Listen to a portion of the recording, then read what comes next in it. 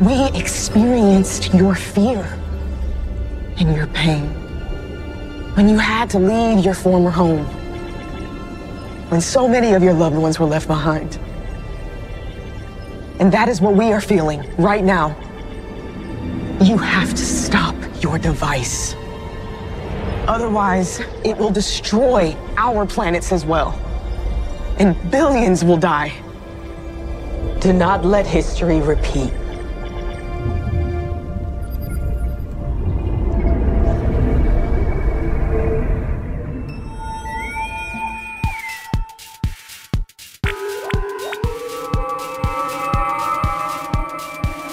Transfer complete.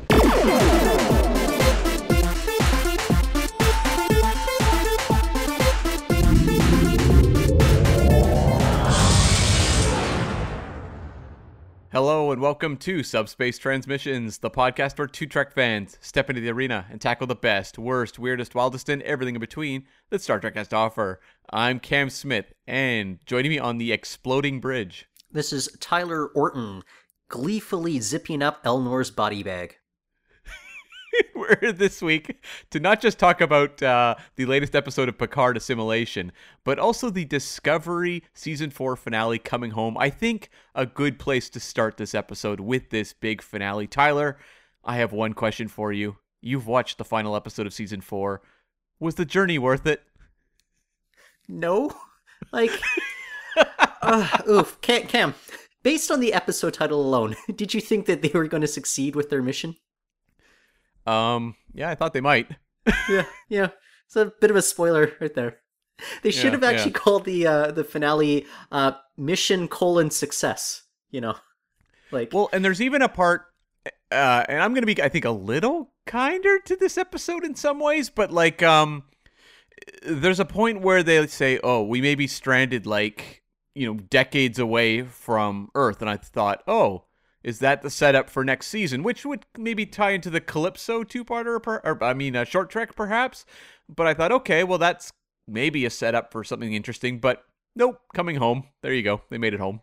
Well, when they said that, I immediately just figured, oh, that means that they will, make good with Species 10C and they'll create a wormhole and that's how they'll get home. And guess what? About 15 minutes later, that's exactly what happened. So I don't know. They're just kind of telegraphing how everything would unfold. Now, as you said, you might be a little kinder to this one. If this was like the final episode in a 3-episode arc, one in which, say, the destruction of planet Qui-Gon Jinn was the teaser in the episode 1, and then essentially episode 2 followed, dealing with kind of the discovery, no pun intended, of the DMA. Then we have episode 2 of this 3-episode arc would have delved into whether to make first contact or whether to go ahead and attack. And then this could have been the finale. Maybe even squeeze in the previous episode, the penultimate episode titled Species 10C. I think it could have been a very satisfying 3 to 4 episode arc here. I like that this is one of the Star Trekiest episodes we've gotten, despite a lot of the brute force sort of stuff that always irks me about Discovery. And I think in a vacuum, I can appreciate what this episode is doing. But the fact is, and we've complained about it, you are stretching, 4 episodes of story across 13 episodes, and if this is the culmination, it just doesn't quite work for me. There's lots of other stuff to appreciate about this, but what's your initial takeaway on the season 4 finale of Discovery? I think for me, this episode might be my second favorite episode of the season, but that is with the huge caveat that I found the journey here incredibly frustrating and often a bit tedious.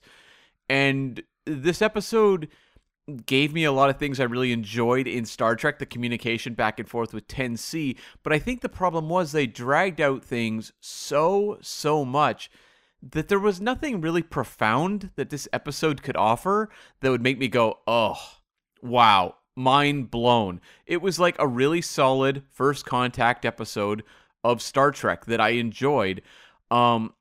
The Tarka stuff didn't really pay off, and I'm sure we'll dive into all that, in the next few minutes. But it just kind of left me both frustrated with the season, but also having to admit to myself this was probably the second best season finale we've gotten on Discovery. Yeah. You know what? I think you're a bigger fan of Such Sweet Sorrow Part 2 than I am, but I would still probably give that the nod over this one. I think just because of what it delivered, kind of an unemotional basis, just with, say, Burnham and Spock. A lot of the nonstop action sequence stuff got a little tedious in that one, but other than that, it's like we thought the whole Radioactive Man-Boy finale was terrible.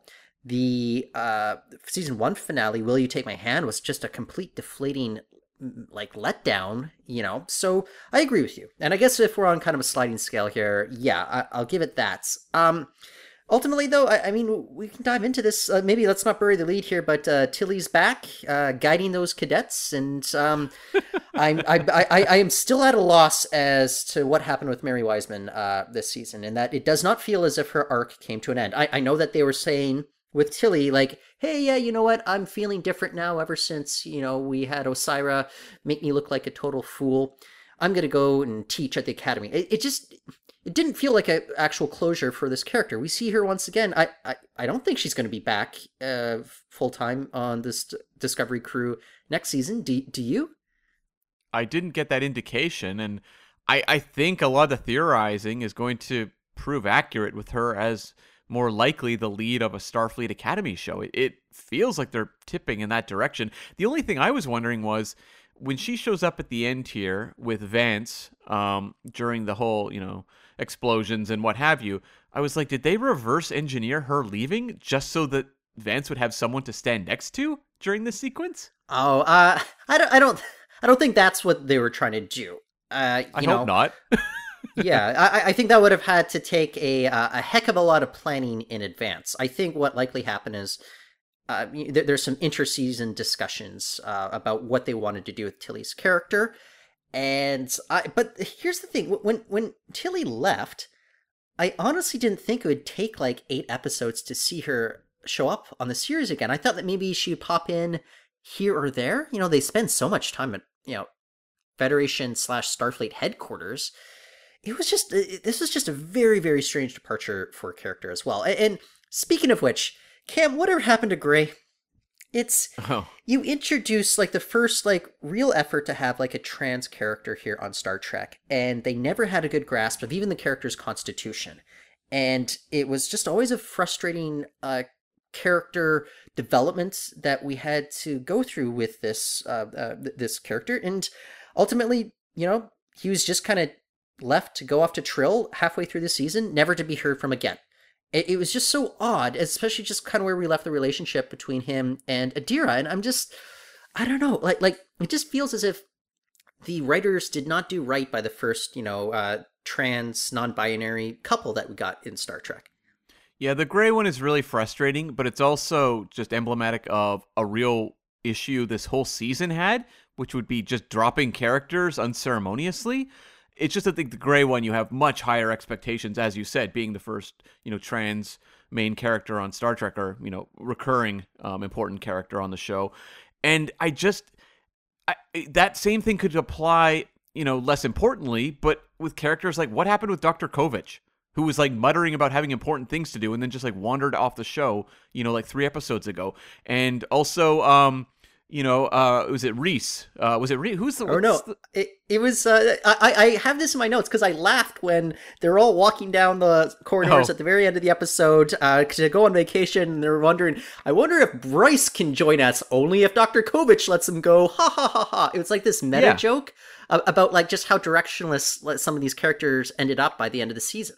And they would just literally be like, "Well, I'm kind of busy over there.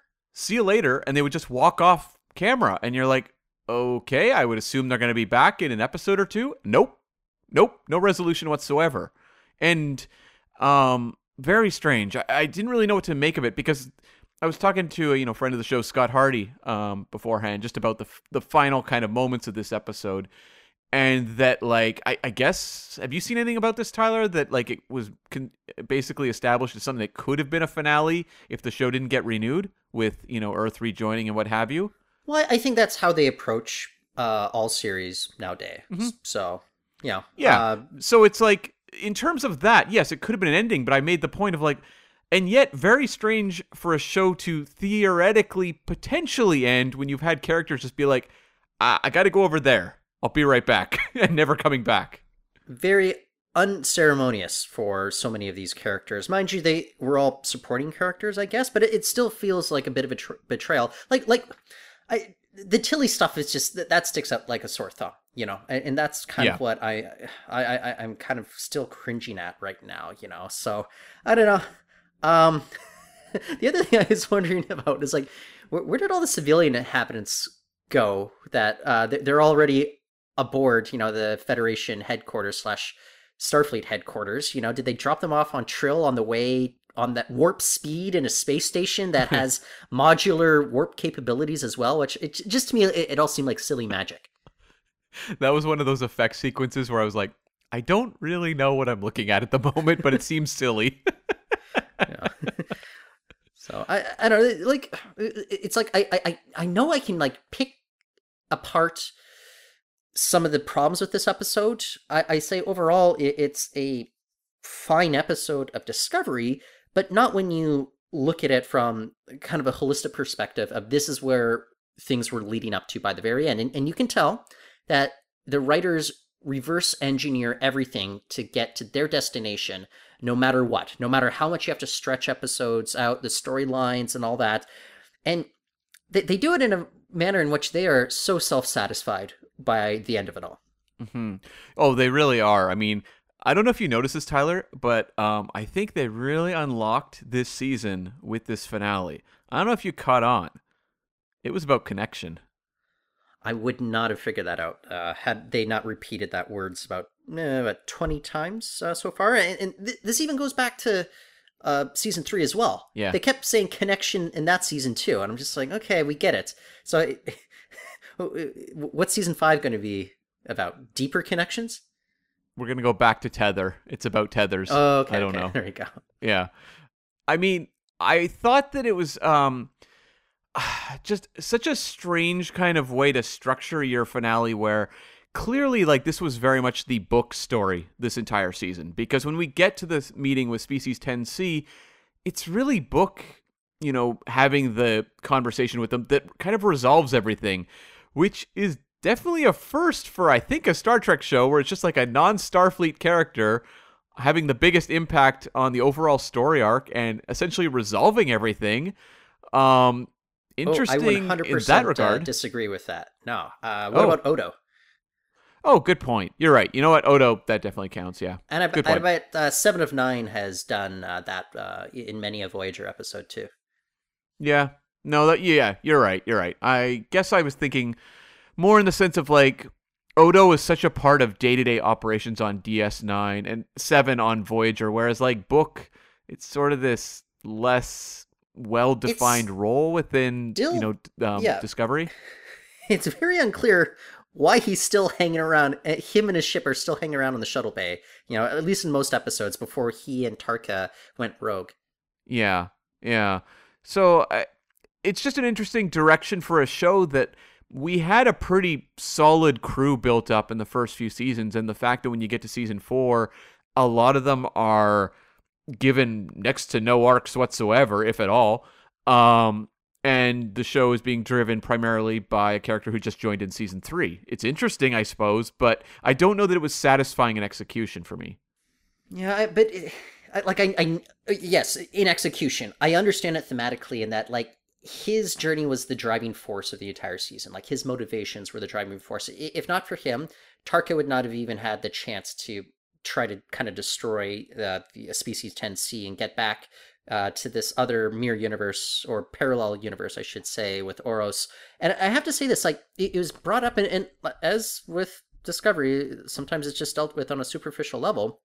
But I was kind of disappointed that they floated the whole idea of, parallel universes, and we never really explored anything interesting until Jet was spelling out what we already know. Is people might look the same in such a parallel universe, but it's not them, and I think Book could understand that as well.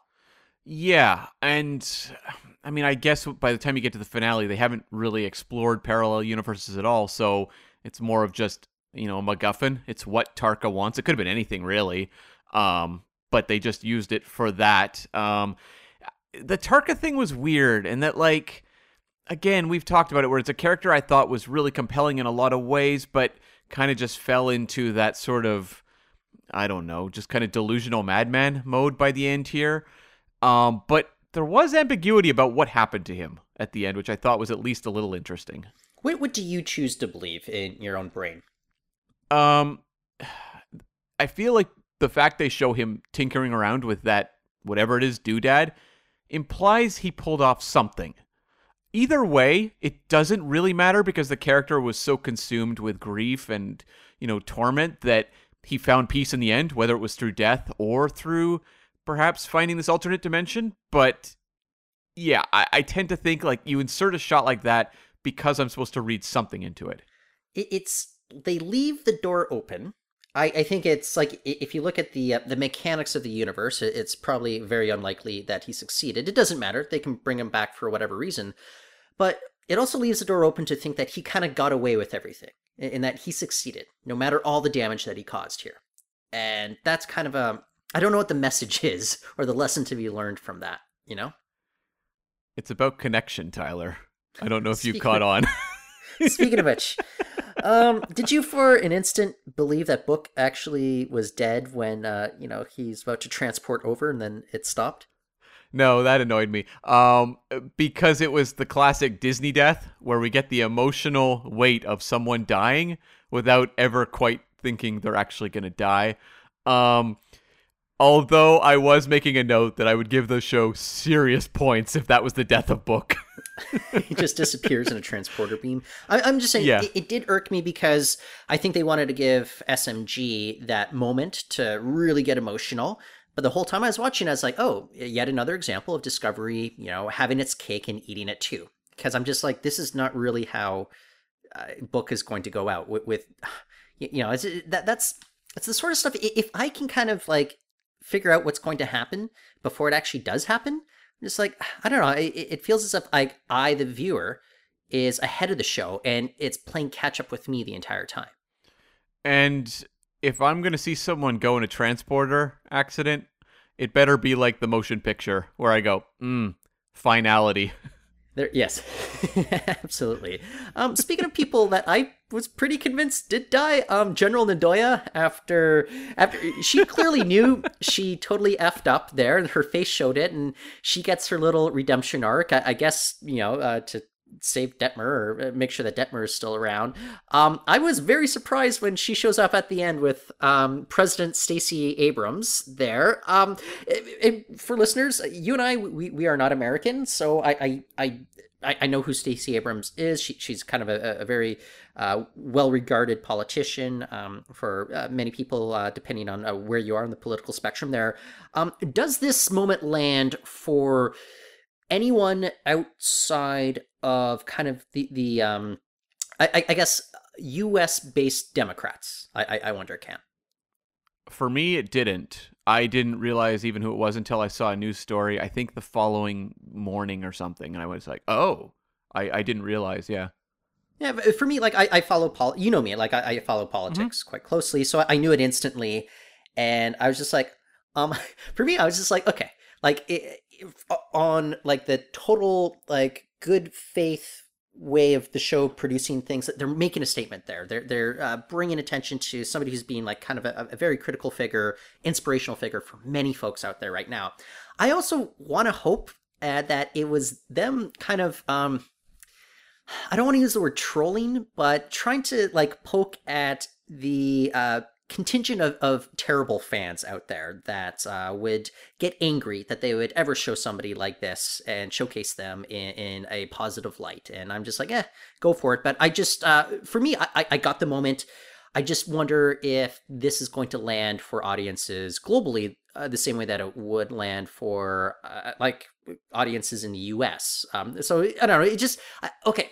I guess what I'm getting at though is like the moment took me a little bit outside of the episode, in that I knew who she was, what they're trying to do, and the fact of the matter is, she's not an actress, and you could kind of, you remember last week I was kind of I don't know, giving that one Romulan actress a bit of a tough time when she was the one like cheering with Elnor in the streets of Okinawa.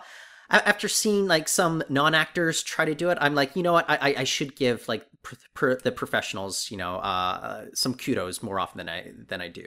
Yeah, I mean, it was definitely a little bit stilted. It didn't really pull me out in terms of performance that much because I think Discovery's had a few stilted performances here or there. This one I said, okay, that's fine. I mean, it's a pretty minor role, President of Earth. I was like, okay, cool, that's fine with me. It didn't really, even if I wasn't familiar with the individual playing the character in that moment, it didn't really mean anything to me either way. Like the performance didn't bother me. Yeah. I gotta ask, Book breaks law after law after law, even fires off an illegal weapon, and he gets community service. Is that just how it works in the Federation? Cassidy Yates got prison, right? Yeah. Only for a couple months, though. So That's true. Yeah. He didn't say how long the community service would last, so maybe it's a long time, because even Burnham's saying, like, I don't know how long it will be. But just how many refugees were displaced by the DMA? Like Qui-Gon Jinn, or Planet Qui-Gon Jinn, was absolutely destroyed. They had to pull some people onto Federation ships in the finale. I don't know. Is it 1 week of community service and he's good to go back as a courier again? I have no idea. I think when you give him the big communication scene with Species 10C at the end, it's like that's supposed to win him enough points to get him community service, I suppose. But you are right. Like this guy caused a lot of catastrophic damage and fatalities. So are he and Burnham, are they broken up? Are they on a break? What is their relationship status? If it's Facebook, would you call it, quote unquote, it's complicated? I would definitely put that as the status. I would say they're together, but separated by distance for now. I'm sure we will have a, amazing reunion some point, probably next season with sweeping music and what have you. Yeah. I want to go back to what you brought up, though, about how this could have been the series finale if it did not get renewed for season 5. How would this have worked for you as a series finale of Discovery? It would not have gone very high on my series finale rankings because I think it's just, well, I mean, it's coming off of a season that was like a flat line for much of it. And it doesn't do that much to raise the level of energy of the show that much higher. And so I'm really just looking at it on paper, being like, okay, the Federation seems to be in decent shape. Burnham's a captain. All is good. That's the end. So I guess on paper it's fine, but it ain't all good things. It doesn't have the gravitas. It doesn't have the sort of poignant ending to it. It's just like, it makes sense if you connect the dots on paper. Yeah, except for the original series, you get the sense by the end of all the other finales that it's not just going to be status quo from here on out. And it feels as if this one is kind of like, status quo goes back once again. And, everybody's just there to kind of get along. I don't know, the big sacrifice of the season, General Nadoya, who remarkably came back alive somehow. Tarka kind of helped out at the end. This is why there just wasn't that much tension going for me. And if this was going to be, the series finale, I would have felt quite underwhelmed by it and disappointed. And also the meeting with Species 10C. And I like a good first contact scene on Star Trek. But like, what was the resolution to that you wouldn't have been able to predict? They met, they, told them what the problem was, and Species 10C felt bad about it and said, we will put a stop to it. Like, the only thing that felt outside of what you would predict, I think really from almost day one, was that they brought Book back to life, essentially, or saved his life. But beyond that, there was nothing there that you wouldn't have just assumed. It would be great if, I don't know, they explained everything to Species 10C that was going on, and the translation Saru got back was, well, sucks to be you. It's kind of like that would have thrown me for a loop there. I guess I'll say this. They looked phenomenal. I was mightily impressed by just how they rendered them. It's kind of, I can say confidently, this is not really a species like anything we've seen before in Star Trek, so that was very creative. But ultimately, them saying like, oh yeah, we didn't think you were as smart as it turned out that you were, pretty much the equivalent of us going to kind of an ant colony and crushing it on the ground to drill for oil. And finding out that maybe the ants were a lot smarter, they had families and all that. And we're like, okay, well, we won't drill in that ant hole anymore. And we'll look out for other ant hills. Not hill. I said ant holes. Ant hills, I should Look say. out for those too. Yeah. But, then ultimately it's like, no, it can't just be ant hills. It has to be no drilling everywhere was the ultimate, resolution. And it's just kind of like, okay, get out of your hyperfields. Got to live a little on the edge every once in a while, I suppose. So, I don't know. Well, okay, speaking of connection, what did you think of the revelation that they're connected very much like how the Borg are? That we got I think this is Discovery's first Borg reference. For me, I actually was thinking more like, the Changelings or the Great Link there. And also like kind of the explanation about like how, with humanoids, kind of like the one are many and the many are one. Like that's kind of an interesting thing too. I actually wrote a note, linked equals Great Link, because I thought the same thing in terms of the changelings on DS9. Yeah. And I thought they did a good job representing that on screen, because that can be a tough concept to get across, especially with a species we've spent no time with whatsoever. And to just do it in 15, 20 minutes. I thought they did a decent job. And like you, I really appreciated the visual design and the world building going on, just seeing those weird floating, whatever they were, platforms or whatever.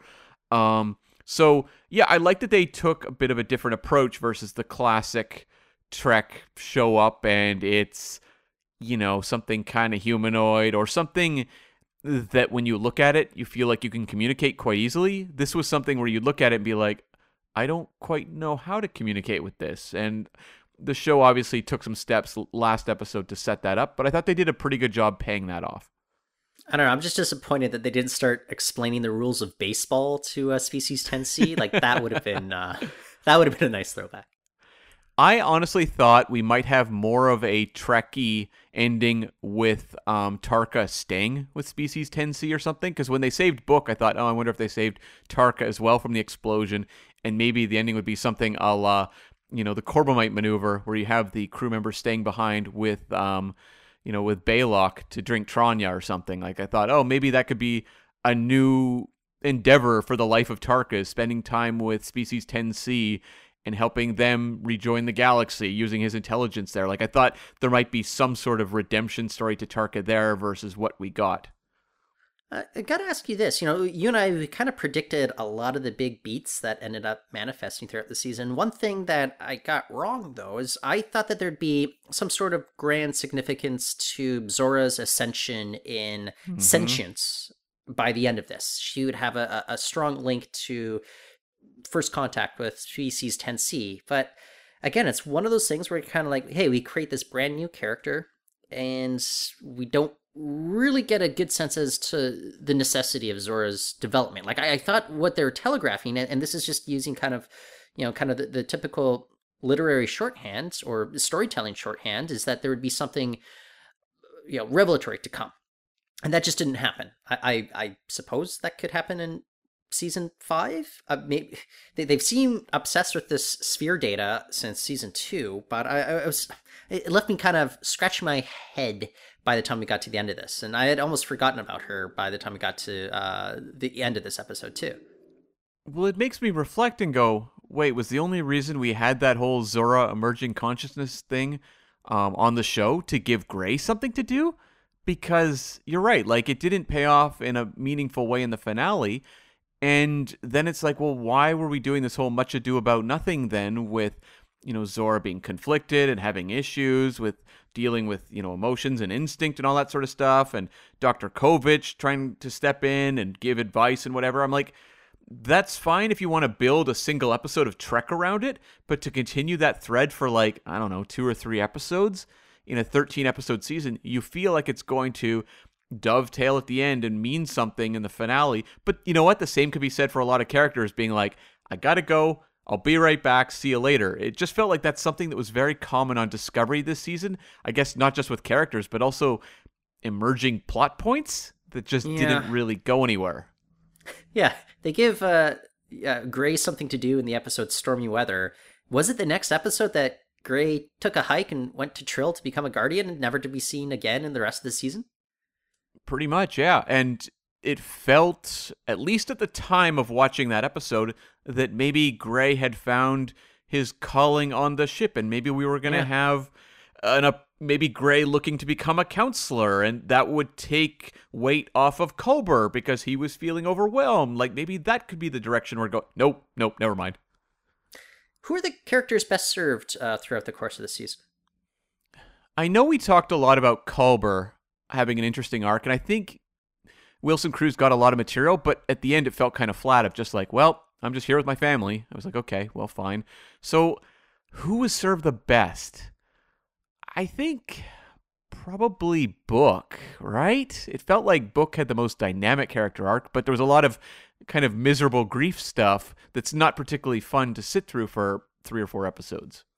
Well, I'll go with Book as well, but hear me out. It's like, I think they gave him a lot of like garbage, like dialogue and just trash stories. Like the whole episode with his dad ghost, was like, I forgot about that.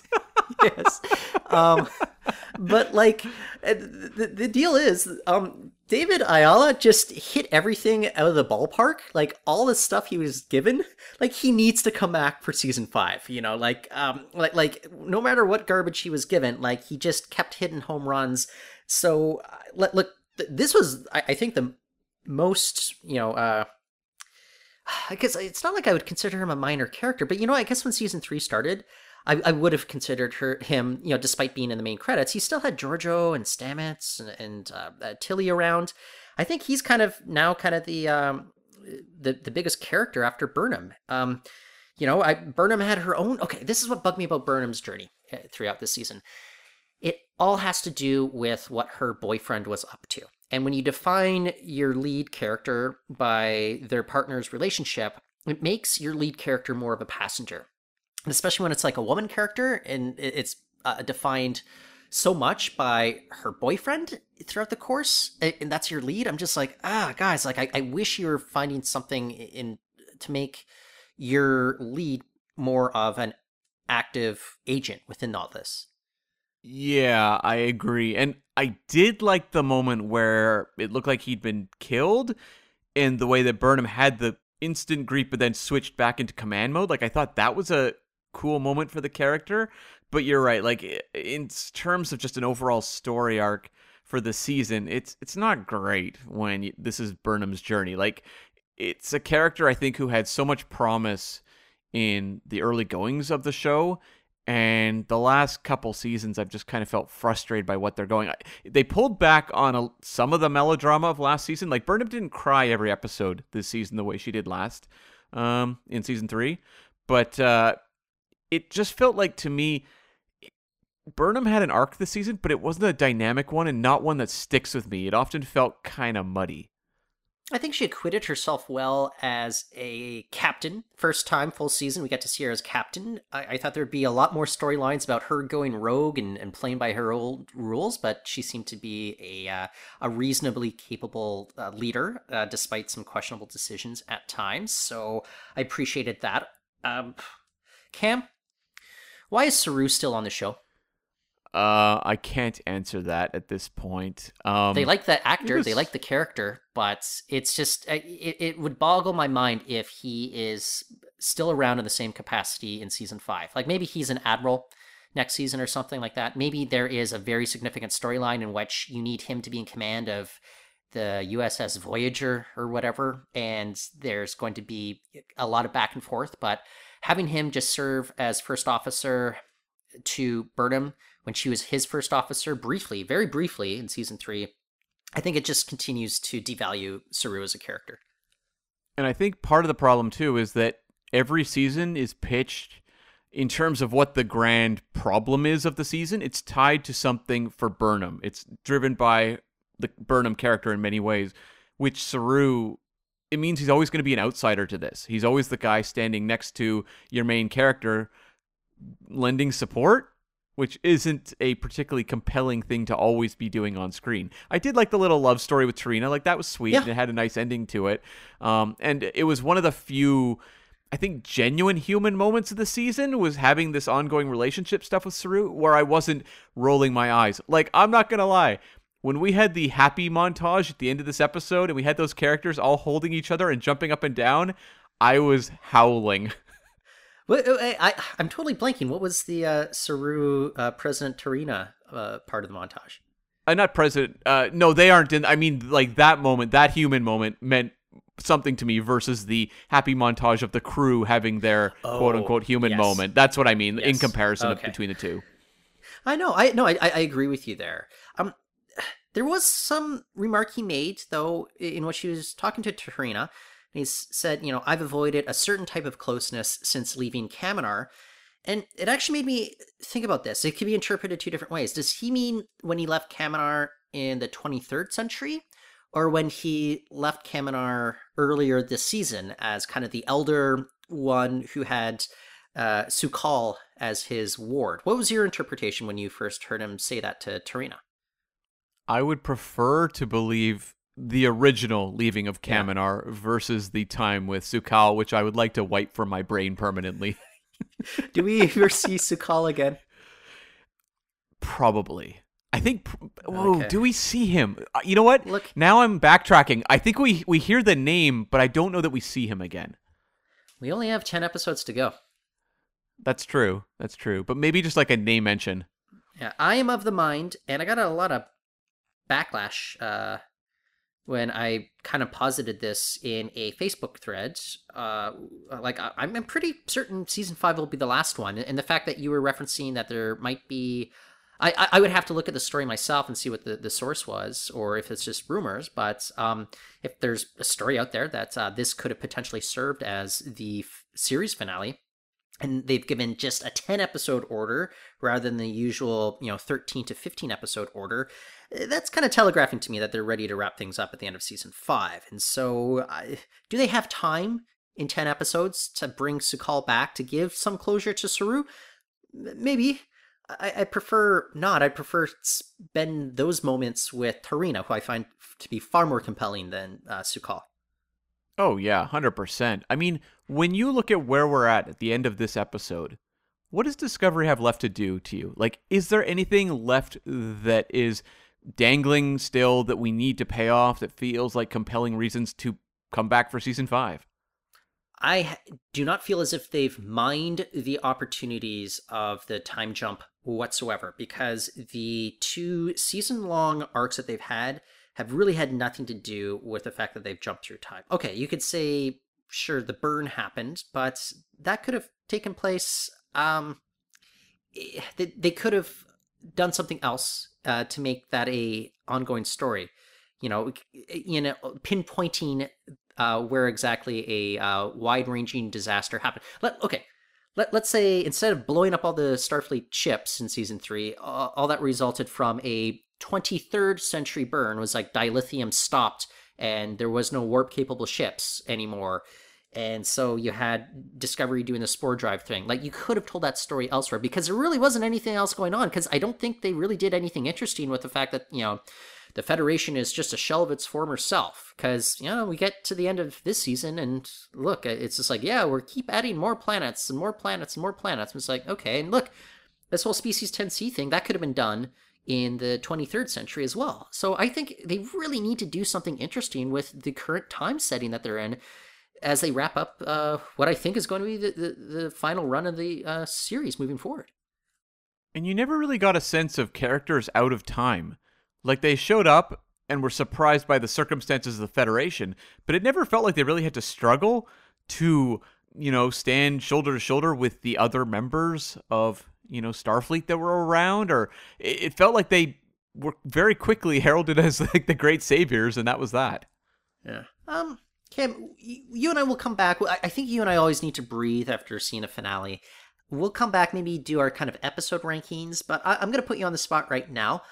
I feel fairly confident about what my season rankings are. Do you have, just off the top of your head, how would you rank the seasons, the first 4 seasons of Star Trek Discovery as of now?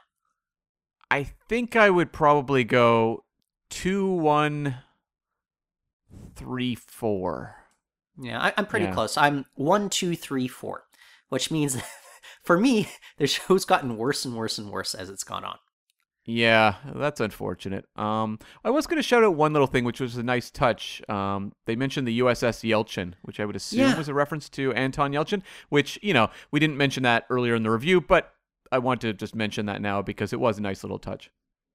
We also had the USS Mitchell. I wish it had been called the USS Gary. That would have been better. Too bad. Also, I liked how Vance is like, give that captain he said to Tilly, remind me to give that captain a commendation.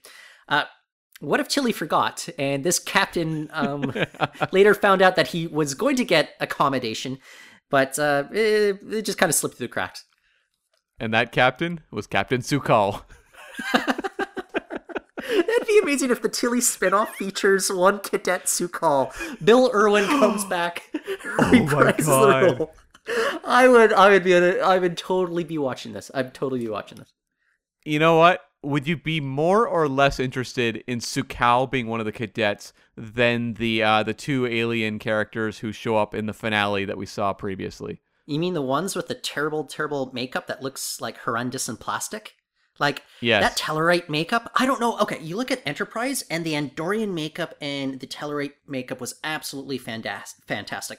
I don't know how you turned it into, like, this Halloween mask, $30 cheap shit that, like, just turns out here. Like, I was exquisitely disappointed. They've done that with the Orions as well. With, like, the Orion guy, like, looked, like, super plastic as well. I was just... What's going on here? Because the makeup team has done some exceptional work otherwise, but with these types of aliens, they've consistently looked terrible. We were complaining about the Orions last season too. The Orion makeup to me looks like that oil-based makeup that is like waterproof. If you throw water on it, it just slides right down. But it has that sheen to it. It never looks dry. Like it looks kind of icky, and I don't know. It's head scratching to me. Yeah. All right, Cam. Well, look, we'll digest this. We'll sit on this. I think you and I need to come back in a couple of weeks and kind of give our overall takeaway on the season as a whole. I think it was a pretty disappointing season. I think the finale was actually fairly decent, but does it make up for everything else that happened? I'd say no, but it would have been a good standalone Star Trek episode if we didn't have to think of what it all added up to, I guess. Yeah, like if this had been an 8 to 10 episode season, I think I might be a little more up on the season. But as it was, okay finale, enjoyed parts of it quite a bit, but does not salvage a real long ride to the fireworks factory. Well, my big fear about season 5, though, is like it's going to be them kind of taking their time with just 10 episodes. And then like the last 4 episodes, it's just going to be them trying to cram everything plot-wise in as possible, and it's just going to feel like a very, very rushed end to the series. I'm also worried they're just going to strip out character moments to fill up even more plot to cover those 10 episodes. Yeah. All right, Cam, why don't we jump over to Star Trek Picard, Season 2, Episode 3, Assimilation. I hated everything about the teaser, in which you leave off on a cliffhanger with guns pointed at the crew. And how do they get out of the situation? Well, Cam, they beat them up and vaporize them. I'm just like, oh, okay. So it's just, once again, you just brute force your way out of everything. Like, I by the end of this episode, where we get a cliffhanger that hangs on Rios's comm badge, I am very fearful about the lessons perhaps not learned in season 1 of Picard going forward. But what was your initial takeaway on Assimilation? I thought, overall it was a fairly engaging continuation of the story, but I had the same issues you did. Like, Elnor dying. Let's not bury the lead on that one. Although maybe Elnor's buried, I don't know. But Let's bury the Romulan on that one. Yeah. Okay. This annoyed me because the death was given more pomp and circumstance than the, potential book death on Discovery. But I feel very confident it's going to be undone because if it's not, what is the story of Elnor? Because this character who Picard abandoned as a child, he joined his crew for one season and was ignored by Picard multiple times and shuttled aside, who then joined on this expedition in season 2 and died very quickly at the hand of Annika's alternate future husband. Like, this doesn't make any sense for a character. So I really feel like we're getting another Disney death here. I wrote in my notes, Picard abandons Elnor for the final time. And it was just kind of like... but it's funny because like last week, you and I were complaining about the cliffhanger. We were like, this is stupid. We all know Elnor's not going to die. And, well, he does die. And I'm like, okay, well, now we know Elnor is going to be brought back somehow. And that's going to serve as Raffi's motivation moving forward. This is... I don't know what to make of this, Cam. Good news, bad news, but so far since the season 1 finale, Narek, Sochi, and Elnor, who were the 3 most thankless characters, they've all just kind of been pushed to the side as of now. Mm-hmm. I don't know if that's because the writers kind of realized, they're not working. Let's not try to make it work. We saw how much we had to really stretch to do that last season. Let's not pain the audience through this.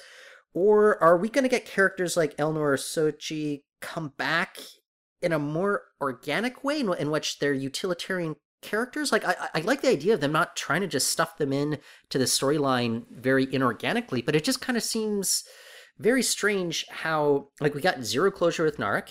Last time we left Soji, she's hanging out on a planet with Deltans, so props to her. Like, that must be Party fun. down. Party down. And Elnor got shot in the chest, and now he's stuck in the La Serena's alt crypt. I'm just like, huh. Like, it's very bizarre how unceremoniously these characters have just kind of been shipped off so far.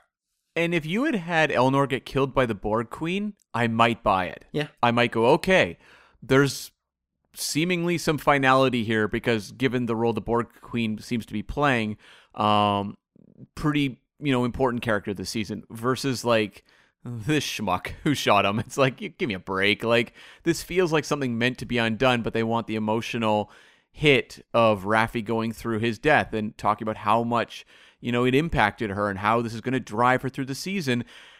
Elnor has not been so far a particularly interesting character, so it almost feels like the writers were like, look, we can't really make him work too well, but his death can mean something more over the course of a season than him in life would be. Well, the potential death fake out, it kind of reminds me of what happened in Discovery this past week as well. Yep. Yeah. And I think this one was a little more effective, I will say. Yeah. It's weird because we've only had like 3 episodes of Raffi caring about Elnor. That was not really a plot thread in season 1, but look, if she's at Starfleet Academy, he's a new cadet, and, his absolute candor gets in the way. She's like, I need to take him under my wing. I buy that, and I also like that they are setting up the motivations very clearly for the characters as of now.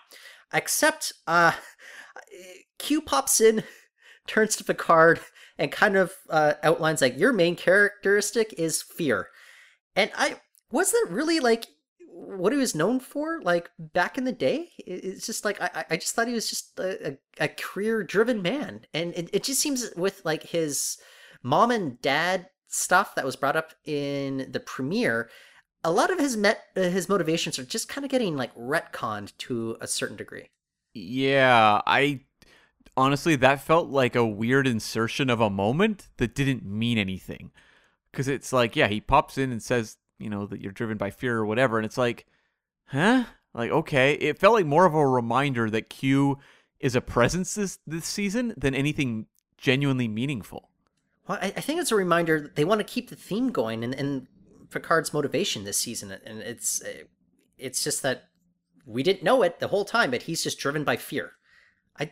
That's not what I get, though, from him. Like, look at an episode like Tapestry. in which like he had no fear as a young man and he grew wiser for it, and he learned that if he, well, I don't know, maybe I'm talking myself out of my own argument, but I guess by the end of Tapestry we learned that Picard is a little less reckless than he was back in the day, and that affects his decision making. Maybe he's just become so unreckless that he belongs in that blue stellar cartographer's uniform that we saw in Tapestry as well. And also, don't like many people become more fearful as they get older? So maybe there's a touch of, exploring just what aging has done to Picard, and maybe I don't think we've seen that within the show Star Trek Picard of this more fearful Picard, but I'm willing to explore this. I just hope it's not just lip service of them mentioning this as a theme, kind of like the connection thing on Discovery. Like, I don't need characters to constantly tell me how scared Picard is. Like, let's actually see it in action. So we're only 3 episodes in. Hopefully this continues to evolve, but it's something to maybe pay some attention to as we go. Yeah. Look, I thought the Girardi assimilation sequence was cool. It went down different than what I thought. I thought we were going to be inside the Borg Queen's mind, experiencing it with Girardi. I thought that would have been cooler, but I think, Agnes is far and away the most improved character from season 1, and I think we actually made the Borg Queen scarier in this episode than she was in the previous one, but it did come at the expense of Girardi outsmarting her, which I think just goes to, better established Girardi as kind of a character with agency, versus the one who had the Romulan / Vulcan mind meld hypnotize her all last season. Yeah. I really enjoyed the sequence where she was plugged into the Borg Queen and like talking about like her scared room and whatever. And I'm like, this feels like a classic actor's exercise of going through these various emotions. But like, Alison Pill's a great actress, so it really worked for me. I was like, oh, this is really interesting. I'm enjoying this, even at the same time, knowing how actorly some of the Star Trek actors can be, and knowing that she was probably loving this, probably having a ball with it. But it worked. And honestly, you were saying the Borg Queen was really scary in this. That scene where she's just walking on her arms, terrifying. Like, that is nightmare fuel stuff. So the fact that they can still find ways to make the Borg Queen seem scary after many hours of, exploration, both on, in Star Trek First Contact and on Voyager, props to them that they found a way to do it. Well, the producers said they want to have more of these kind of exercises for actors, which is why we saw in the previews for next episode, we have Rios encountering a mime on the streets of Venice Beach, and he'll be trapped in a box that only he can see. Oh, okay. And they can also play The Floor is Lava. That sort of thing. Yeah. Speaking of playing stuff, they went with California Dreams. Could they not get the rights to Randy Newman's I Love LA? Like, that is the song that I wanted to hear. Especially like, okay, the moment where like they cut the needle, and Rios ends up landing on the sidewalk in a very horrific manner. Like, that was like a funny beat. And then I got very, very concerned when I realized, oh no, this is actually turning into an artificial subplot. And by that, it's a subplot not driven by interpersonal conflict, but by outside forces. And Cam, let me ask you this. If you encounter a man unconscious in the streets who's actively bleeding, is your first instinct to call an ambulance, or is it to pick the stranger up and drag him for blocks into a clinic? Well, the reality of LA here was questionable when you have like brazen daylight gunpoint robberies also going on that seemed a little extreme and a little cartoonish. But I agree with you. I would probably pull out my cell phone, which I have to imagine still exists, 2 years from now, and call an ambulance. Oh, I thought you were going to say, and go on TikTok and just like videotape like Rios. Yeah. That too. Yeah, and also like the whole Rios going to the hospital thing, I'm like, yeah, it's pretty well-worn material, but also what seems to be sort of this human connection, potential romantic interest for Rios, boy, that feels real familiar, having seen Star Trek IV: The Voyage Home, and also meeting Rain Robinson in the Voyager two-parter. Is it Future Tense? Is that what it was? I always get it mixed up, but I believe it's Future Tense, the one with Sarah Silverman. Yeah. Yeah, it's like Really? They couldn't even like swap up genders or something if they want to do this again? It felt very samey. I would generally 99% of the time agree with you, but honestly, the clinic doctor, I don't know if we got her last name, but Teresa, she was great, and she had like real chemistry with Rios. I'm just like, okay, so I can see them going somewhere, but don't we inevitably know where it's going? Like, unless you're, Dr. Jillian, and you bamboozle Kirk into taking you into the 23rd century, which I don't think is going to happen here. We kind of know where this plot line's going, right? Yeah, and this actress is Sol Rodriguez, who I agree, like she has screen presence, but I don't know. I was wondering, could Rios stay behind? Okay, and the big concern though, and this is what they keep trying to build tension of, is you can't do anything that would create like a butterfly effect and alter the timeline moving forward. Yeah, well, I don't know, because I'm flashing back, of course, to the Carbon Creek episode of Voyager, of Enterprise, where you had the Vulcan that stayed in the past. That didn't seem to cause too many problems. No, that he did not stay in the past. He crashed. Oh, you're right. He was a contemporary Vulcan who crash landed on Earth. That's right. Yeah, I'm just thinking of it because it was a period piece episode. Yeah. Okay. Yeah. Well, I guess Rios would have to be very careful. Well, remember in Star Trek First Contact when they launched the escape pods? They had to launch them towards an abandoned tropical island so that would have zero contact with the rest of the world. Yeah. Like, they've made like a big effort to like say, no, you can't do this. So I don't see Rios staying behind myself. Like we'll see where it goes, but what we're getting right now is kind of this ICE storyline, with the customs police. And for me, I don't think going in this direction is nearly as effective, at least for universal audiences, as maybe the Gabriel Bell riots were in Deep Space Nine. And, because there's kind of this allegory going on with the Bell riots and the significance there, whereas this is very much kind of more that surface level, like how immigration authorities are being quite abusive to people in society. And so I think it's a worthy topic to explore, but I just don't know if we're going to be able to mine that, as people that don't necessarily, as let's be honest, like two white guys in Canada that don't necessarily feel that on a day-to-day basis. It's going to help us, kind of relate and feel sympathy. But I just thought that kind of the Bell riots delving into the inequity that was going on. I think the inequity is something that's more kind of more of a universal story that all societies could kind of relate to, and not to diminish what they're doing with with immigration and all that. But I don't know if this one's going to necessarily work for me. I guess we'll have to see how it plays out. And I'm also just wondering, is the show going to like delve into this, or is it going to be kind of, yep, this is a thing, moving on to the next plot point? And that's something that Picard did a lot last season. So I don't know. I can only wait and see. If they can make it compelling and weighty, then it could work. But yeah, it feels like the kind of thing where I'm like, okay, I got to really wait and see on this one. It's always go with this show. We can scratch the surface on something, but we've got another plot point that we have to hop over to. Yeah, it really does, yeah. Speaking of which, this LA excursion, I am very, very concerned that this is going to go beyond like a 3-episode arc. Because I feel like, okay, I can handle it if this is episode 1, and we need a middle episode, and then we need kind of to wrap things up in episode 3.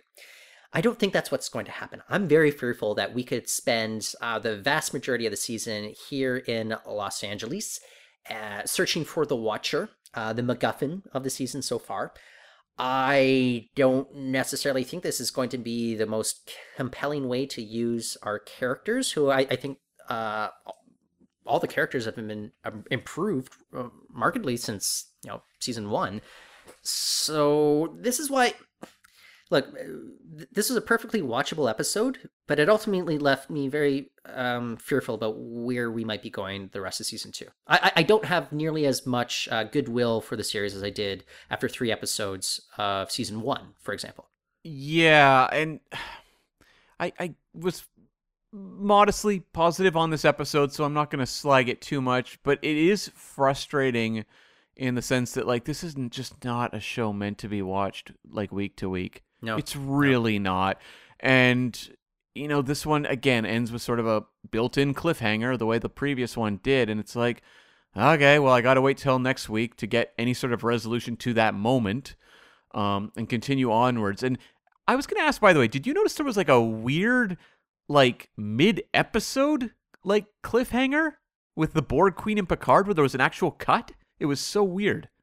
You know, it is kind of weird about how they're having these act breaks go. You know, like I think it's more noticeable on Discovery, in which it kind of cuts to black. This one didn't pop out to me, but I can totally believe that it was there because again, it airs.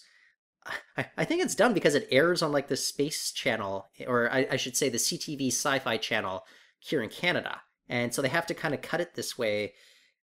For whatever reason, and I don't think it's just for Canadian audiences. I mean, I watch this on streaming, so I don't know. It is a little strange, though. Yeah, because there's a moment where the Borg Queen says, "Hello, Locutus," and it cuts. Well, it doesn't. It's like a cut, and it's like basically just jumps forward like a second, and it's the same shot of Patrick Stewart, just a second in the future. So he's moved, and it continues on with the scene. It's insane. That's so strange. I was like, what the hell was that?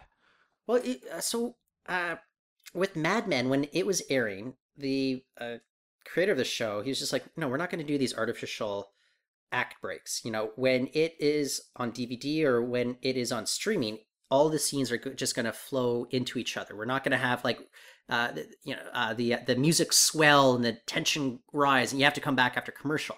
So you can watch an episode of Mad Men right now.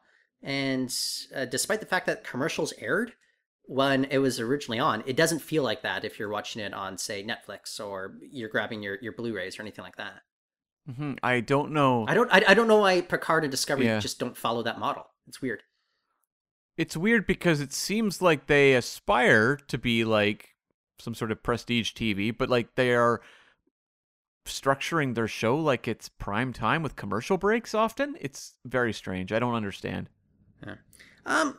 Do you want to jump over to the big spoilery news? Or actually, before that, I don't know, Cam, any thoughts on The Watcher, the significance, or what this MacGuffin is going to be? I mean, it's kind of like Species 10C. It could be anything, and I just hope it doesn't drag it out torturously like Species 10C, where it can't really deliver anything that's genuinely going to wow me. But I do think like the Brent Spiner thing is kind of hanging over this. I think that's entirely possible. I also want to just note, sorry, and I want to hear your answer to that question as well. But this episode is directed by Leah Thompson, which is sort of notable. Back to the Future, you know. I don't get it, Cam. Okay, Elnor. McFly. Yeah. Is anyone up there? No. But what about you in terms of The Watcher? So I'll be honest. You know me. I am completely averse to spoilers. I avoid them wherever they go. So I think it hasn't been spoiled for me explicitly, but I think I know who the Watcher is, and my reaction is like, yeah, okay, you know. So there you go. That's all I'll say. Okay. So, yeah. And again, for listeners, I don't know this as a fact. When we find out, I'll let you know if my guess is correct. But I think it was spoiled for me, and it kind of irks me. I'll explain the circumstances, just so it doesn't happen to anybody else. Or actually, no, I don't want to do that, because then when it happens, I'll explain all, people. So there's my cliffhanger for Subspace Transmissions. Spoiler: it's Su'Kal. That would be amazing. Yeah, that's why they could detect some radiation with their tricorders, right? That's right. That's right. It's all going to pay off perfectly. Cam, big Star Trek news that came out this week. So and I think this is spoilery for Strange New Worlds Season 2. Not Season 1, Season 2. So I'll give you folks a minute to skip ahead, like, I don't know, 5 or 6 minutes if you don't want any spoilers. But there you go. Cam, we already have one Captain Kirk, and I'm not talking Lieutenant. I'm not talking Commander. One Captain James T. Kirk has been cast in Strange New Worlds Season 2. And I'm a little baffled. It is going to be played by one Paul Wesley, who I did not know this until my girlfriend told me. He is a big effing deal. This man has like 12 million Instagram followers. He was kind of hot stuff with the Vampire Diaries. I think this is a big catch for Strange New Worlds. As president of the Paul Wesley fan club, what can you tell me about him, Cam? Well, I also realized he's, producer, director. He's directed quite a bit of TV as well. So he has a fairly long list of credits, none of which I'm familiar with. Okay. More broadly, though, I'm very confused about the timeline here, because the way I do the math in my head, like, I thought that, like, it would have been, like, Kirk as a lieutenant during this period where I'm assuming Strange New Worlds is taking place. Yeah, I would have thought the same. And Paul Wesley's older than Shatner was when he started TOS, and that's not a big deal. That whatever ages are, whatever. But he probably looks 10 years younger. It's just people age differently back then too. That's true. But I really did in my mind picture like a younger Kirk. Like I thought we might see Cadet Kirk or something like that on the show. With Cadet Uhura. It's yeah. Hey, I became captain. You're still stuck as a lieutenant, even though we graduated in the same class. Yeah, I thought that might be where they would go with that character. So no, I pictured it would have been kind of the Farragut era for Kirk. That's just what I had in my head.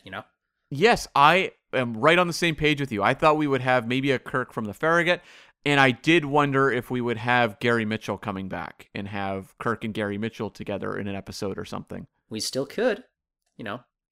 We could. did get the USS Gary shout out in the finale of Discovery, so there you go. So that's something I'm wondering about, and I'm also just really curious to see how much Kirk actually does on a season of this show. Like, is this like a one episode kind of thing?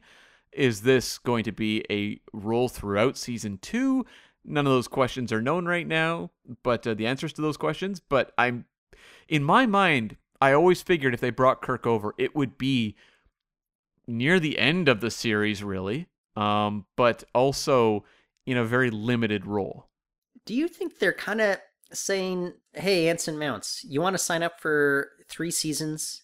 That's your obligation. You can go pursue other things. And I just wonder if this is far, further along in the timeline than we expected. I figured this would be taking place right after the events of Discovery Season 2. This might be taking place, 7 years after the events of Discovery Season 2, which could put it very close to where, Kirk takes over the ship. Maybe the final 2 seasons of Strange New Worlds, if it goes, that far, maybe it gets to 5 seasons. Maybe those final 2 seasons, they're with Kirk, not Pike. And I don't know. It's interesting though. We got so much great stuff out of Pike. Like I could totally, I'd be disappointed if we don't get like full 5 seasons with him as the anchor for the show, right? Yeah. I don't know because then again, we only got 3 seasons of Kirk back in the day as well. Yeah, and I also feel like we've explored Kirk so much. And very well. Like, you really can't complain too much about, seeing Shatner deal with that character for decades, plus Chris Pine. And there's going to be another Chris Pine film. Like, I don't need that much more Kirk, whereas Anson Mount to me was such a revelation in Season 2 Discovery that I just want to have him just leading a show for a while and spend time with that character, because, Pike is not like a hugely well-defined character in Star Trek canon, so let's spend the time getting to know him until we can launch my much-desired Robert April series as well. But no, I would just like to see more Christopher Pike. I don't want to get distracted by Kirk and other shiny objects. It's enough that I got Uhura, I got obviously Spock's there. We knew that would be the case, but it's now I've got Cadet Uhura. I don't need all these tie-ins to TOS. I'm fine with them popping in occasionally, but I just want to focus on Pike and Number One, 2 characters who are really interesting and underexplored. Yeah, I'm with you there. Just with regards to the look of Kirk, you kind of alluded to it, but look, it's not like Chris Pine is a ringer for Shatner, but he really captured the essence of Kirk, I think, especially in the 2009 film. All that matters to me is Paul Wesley is able to capture the essence of Kirk. You know, maybe a younger, less wise Kirk. You know, that could be fun. So I don't know. I'm looking forward to the introduction of this character. I'm hoping it's more of kind of a sporadic character appearances, you know, throughout the run of the series. I don't need like a full season arc, you know, very much so how I loved it when like Pike joined Discovery for a full season. I don't need that from Kirk though. No, and I also don't want to be too in depth of the building relationship between him and Spock. Like, I'm okay, you know, kind of having some nods in that direction, and then we can just move into TOS, the series where they're friends. I don't want to get too distracted with that. I'd prefer to focus on the relationships of, you know, Pike and Number One and other characters like that. Well, speaking of nods, we did get the season 2 Discovery finale where Burnham said something along the lines, you know, brother, you need to find somebody who will be your guiding light as well. And it's like, okay, I think we know who you're talking about. Do you think when when Kirk, you know, walks onto the bridge or beams onto the bridge or whatever, that Spock has a flashback to Burnham saying that? I would laugh. But it would make me annoyed just as somebody who doesn't like being talked down to when watching television. You know, I hate so much of the, you know, when you're watching like a movie and they have to flash back to something that happened like 25 minutes ago. I'm like, oh, come on. I get the significance there. Like, and for those that don't get the significance, they'll probably figure it out. So, yeah. I mean, we're going to be waiting quite a while to find out how this Kirk thing pays off, given that Strange New Worlds hasn't even premiered yet. But 18 months. Something to look forward to. Yeah, something to look forward to. Okay, so I think on that note, our assignment is complete. If you enjoyed listening to this podcast, we want to hear from you. Jump on over to the Facebook page at facebook.com/subspacepod. And of course, next week we will be tackling the 4th episode of Season 2 Picard. Yeah, in the meantime, I'd urge anyone out there that likes the show, please, just, it's a free show. Go give us 5 stars on your podcatchers. Even better, leave us a review, especially if it's positive. It just helps more people find the show. It boosts our algorithm. And again, it's free. This is all we're charging you, is a little bit of time and energy. Definitely. Okay, you can, of course, find us on the Twitter. I'm at Cam, V as in Vulcan mind melding with a window, Smith. You can find me at Reportin', that's REPORTON, N as in Newton, Randy. I love LA. I was really hoping they'd play California Love on Picard. That would be funnier. Yeah, there's so many of those songs, you know. Yeah. Okay, so until next time, the arena is closed. He knows I'm gonna stay. California dreaming on such a winter's day. La da da da da, la da da da, la da da da, la da da da. Transfer complete.